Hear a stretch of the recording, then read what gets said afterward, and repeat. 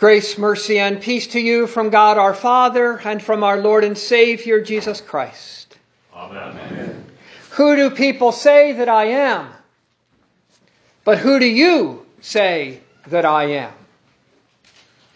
I think that's usually the contrast that catches the attention of most people from the Holy Gospel we heard this morning.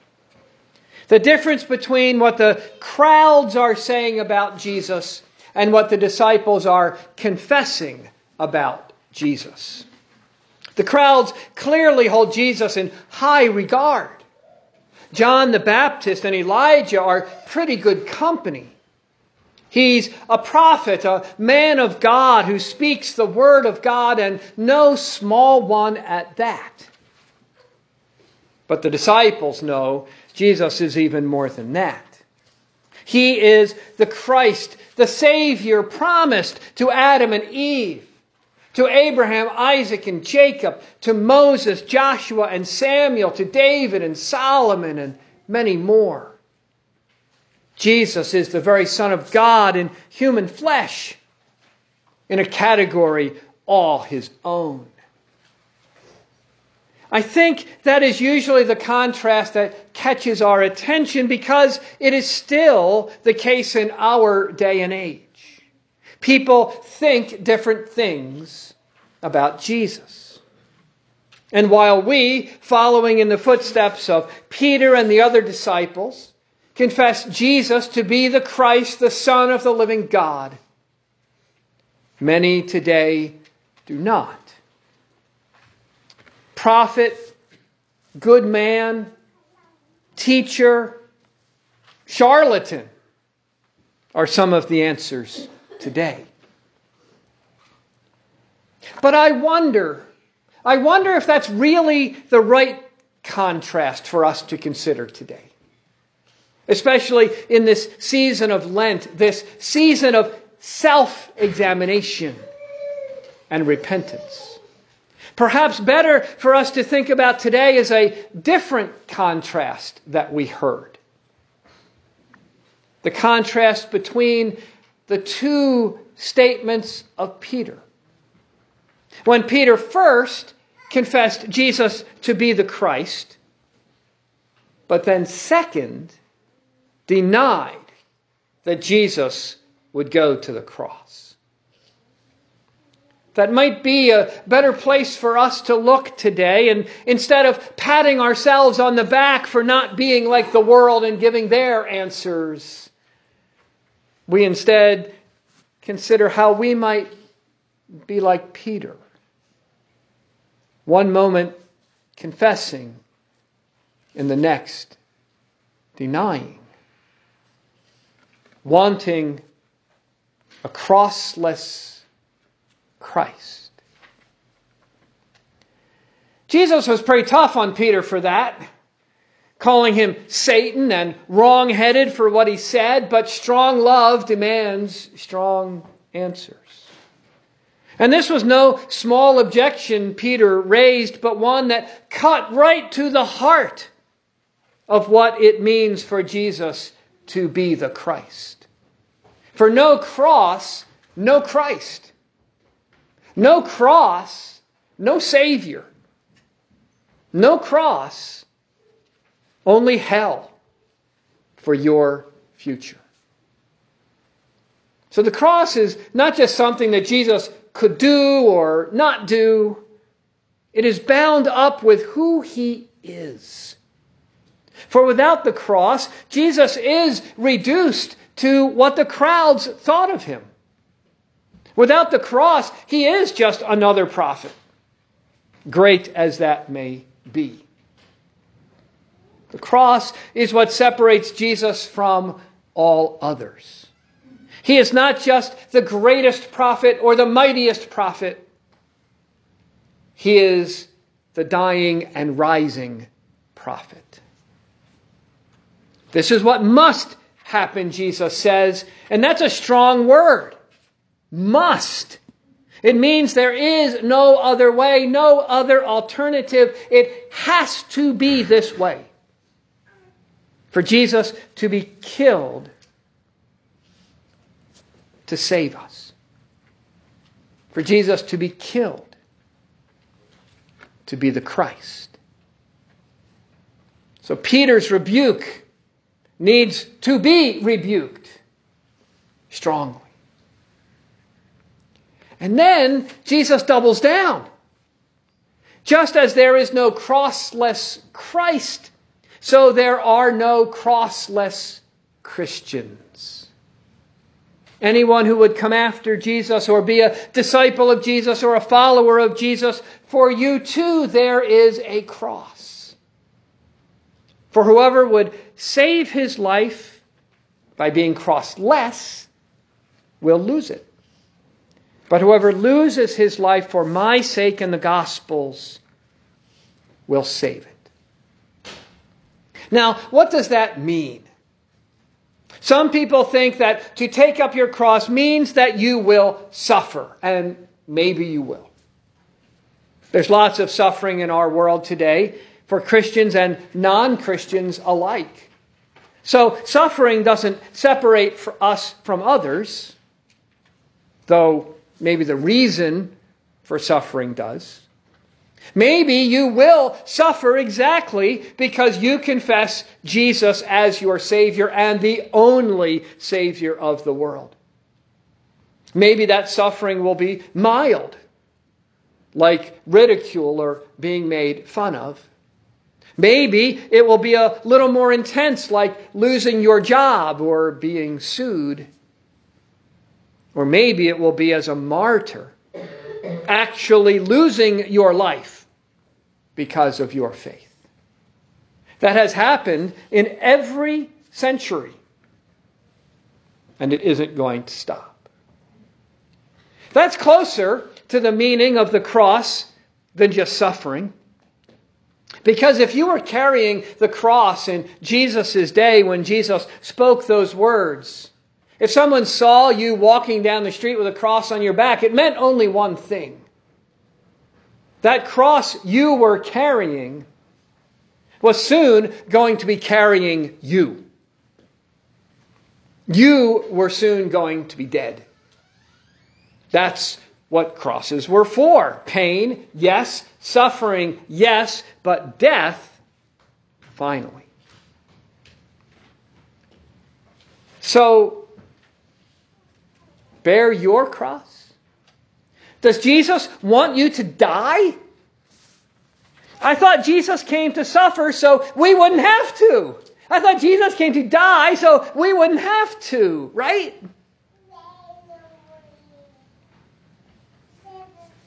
Do you see? That's the trap Peter was falling into.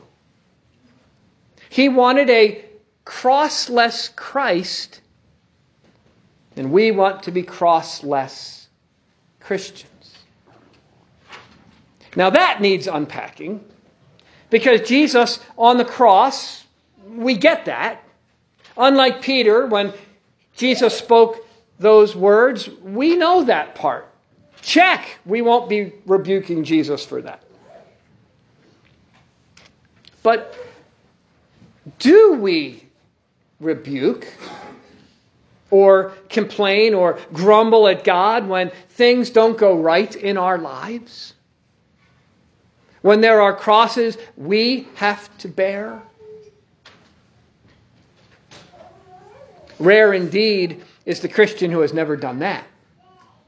So rare, I would say, that they do not exist.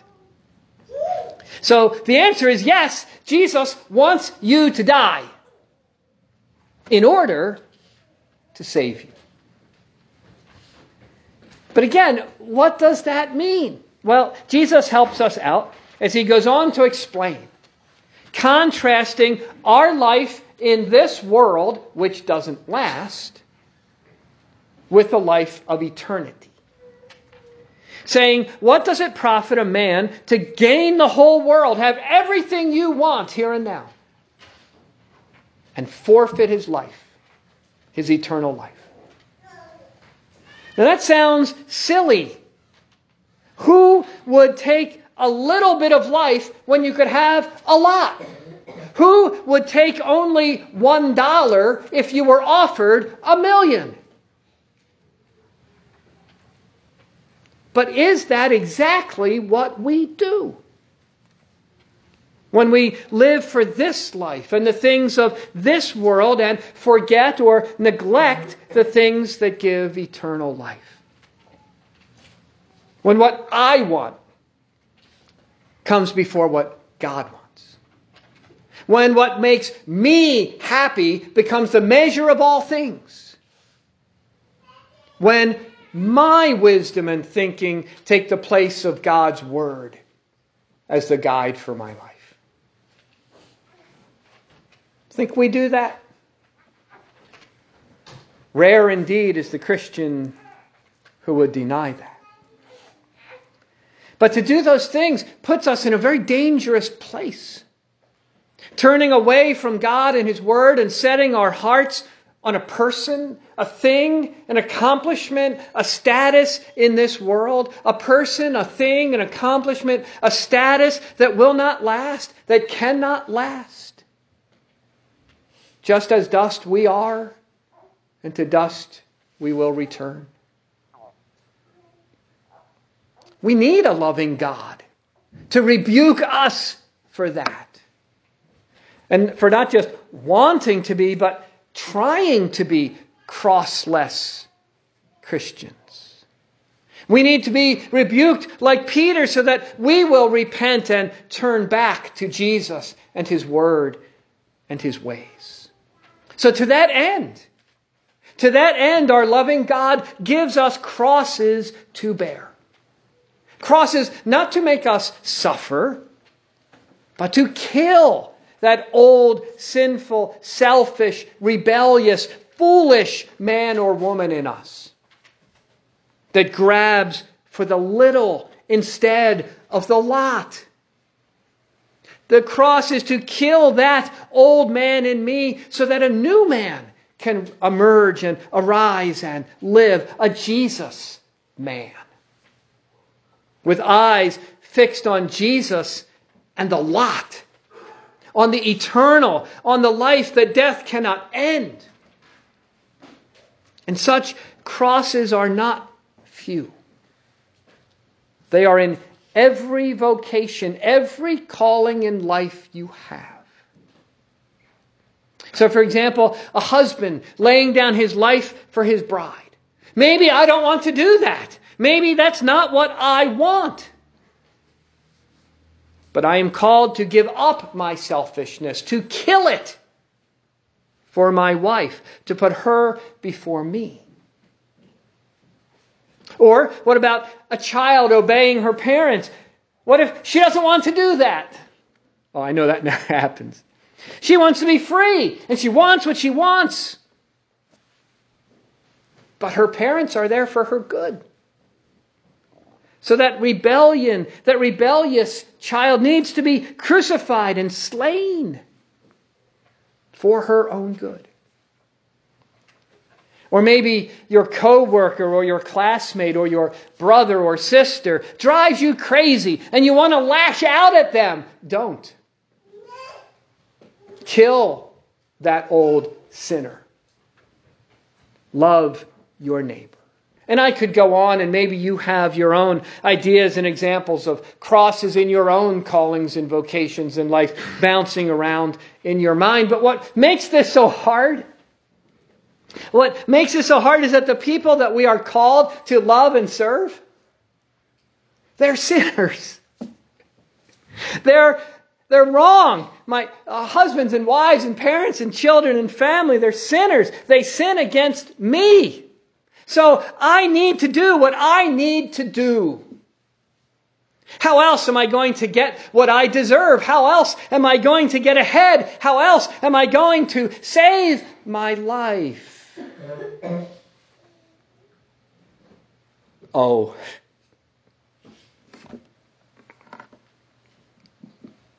Here's the good news. You already have someone who saved your life. You don't need to. And Jesus promised to provide all that you need. He didn't promise that it would be easy, but he did promise to provide. And what Jesus provides is never a little, but always the whole lot. So why turn away from that to save a little now? A little pleasure? A little pride? A little satisfaction? A little life? Is it really worth it?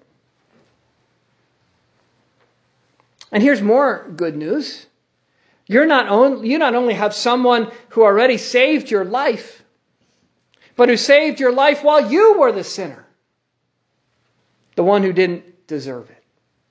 For St. Paul said, as we heard earlier, maybe someone would lay down their life for a righteous person or a good person, like if my husband or my wife or my brother or sister was perfect, or at least not so much of a sinner, they'd be much easier to love. I'd be willing to sacrifice for them then, right? But Paul says, God shows his love for us in that while we were still sinners, Christ died for us. That means while we were still enemies of God, Paul goes on to say, Christ died to make enemies friends, to make strangers family, to make sinners saints. That's what Jesus, the Christ of the cross, has done for you. He took up his cross to save you, Peter, and to save you, O Christians. And when you were baptized, that's the new life you received. As you were joined to Jesus in his death and resurrection, slaying that old sinner and raising up a new man or woman, a Christ man or woman. In baptism, Jesus made you friend, family, saint. Jesus rebuked the unclean spirit in you, just as he did Peter. And you renounced the devil and all his works and all his ways, confessing Jesus to be the Christ. But as we continue to sin, that needs to continue too, each day. As Christians of the cross, each day repenting, each day putting that old man or woman back on the cross, each day rising in forgiveness and living a new life. Setting our minds on the things of God, not the things of man or this world. Setting our minds on the lot, on eternity, not on the little of this world. And this supper here helps us do that too. Lift up your hearts, we are told. We sing with the angels and archangels and all the company, not just of earth, but of heaven. We eat and drink the body and blood of the Lamb of God. Your sins are forgiven. You are friend, family, saint. So what looks so little is really the lot. Here is the body and blood of the cross to enable you to bear your cross as well. That losing your life, you gain your life. The life of Christ. A crossless Christ can't do that. A crossless Christian won't do that. But with the cross, there is life. What a sentence that is! With the cross, there is life. With the cross, there is life. The cross, an object of death. There is life. Because of Jesus, who transformed it.